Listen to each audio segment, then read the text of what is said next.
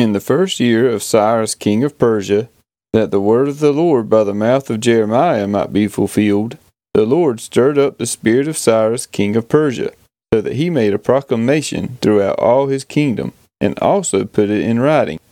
Thus Cyrus king of Persia, the Lord the God of heaven, has given me all the kingdoms of the earth, and he has charged me to build him a house at Jerusalem, which is in Judah. Whoever is among you of all his people, may his God be with him, and let him go up to Jerusalem, which is in Judah, and rebuild the house of the Lord, the God of Israel. He is the God who is in Jerusalem.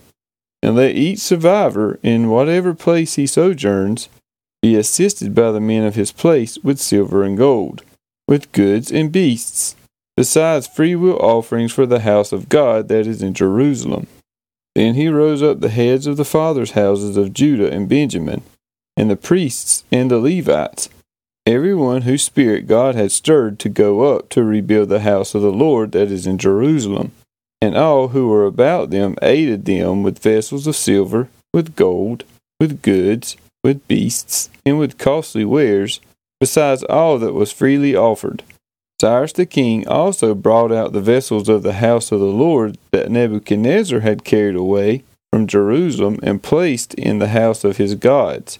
Cyrus the king of Persia brought these out in the charge of Mithredath the treasurer, who counted them out to Sheshbazzar the prince of Judah.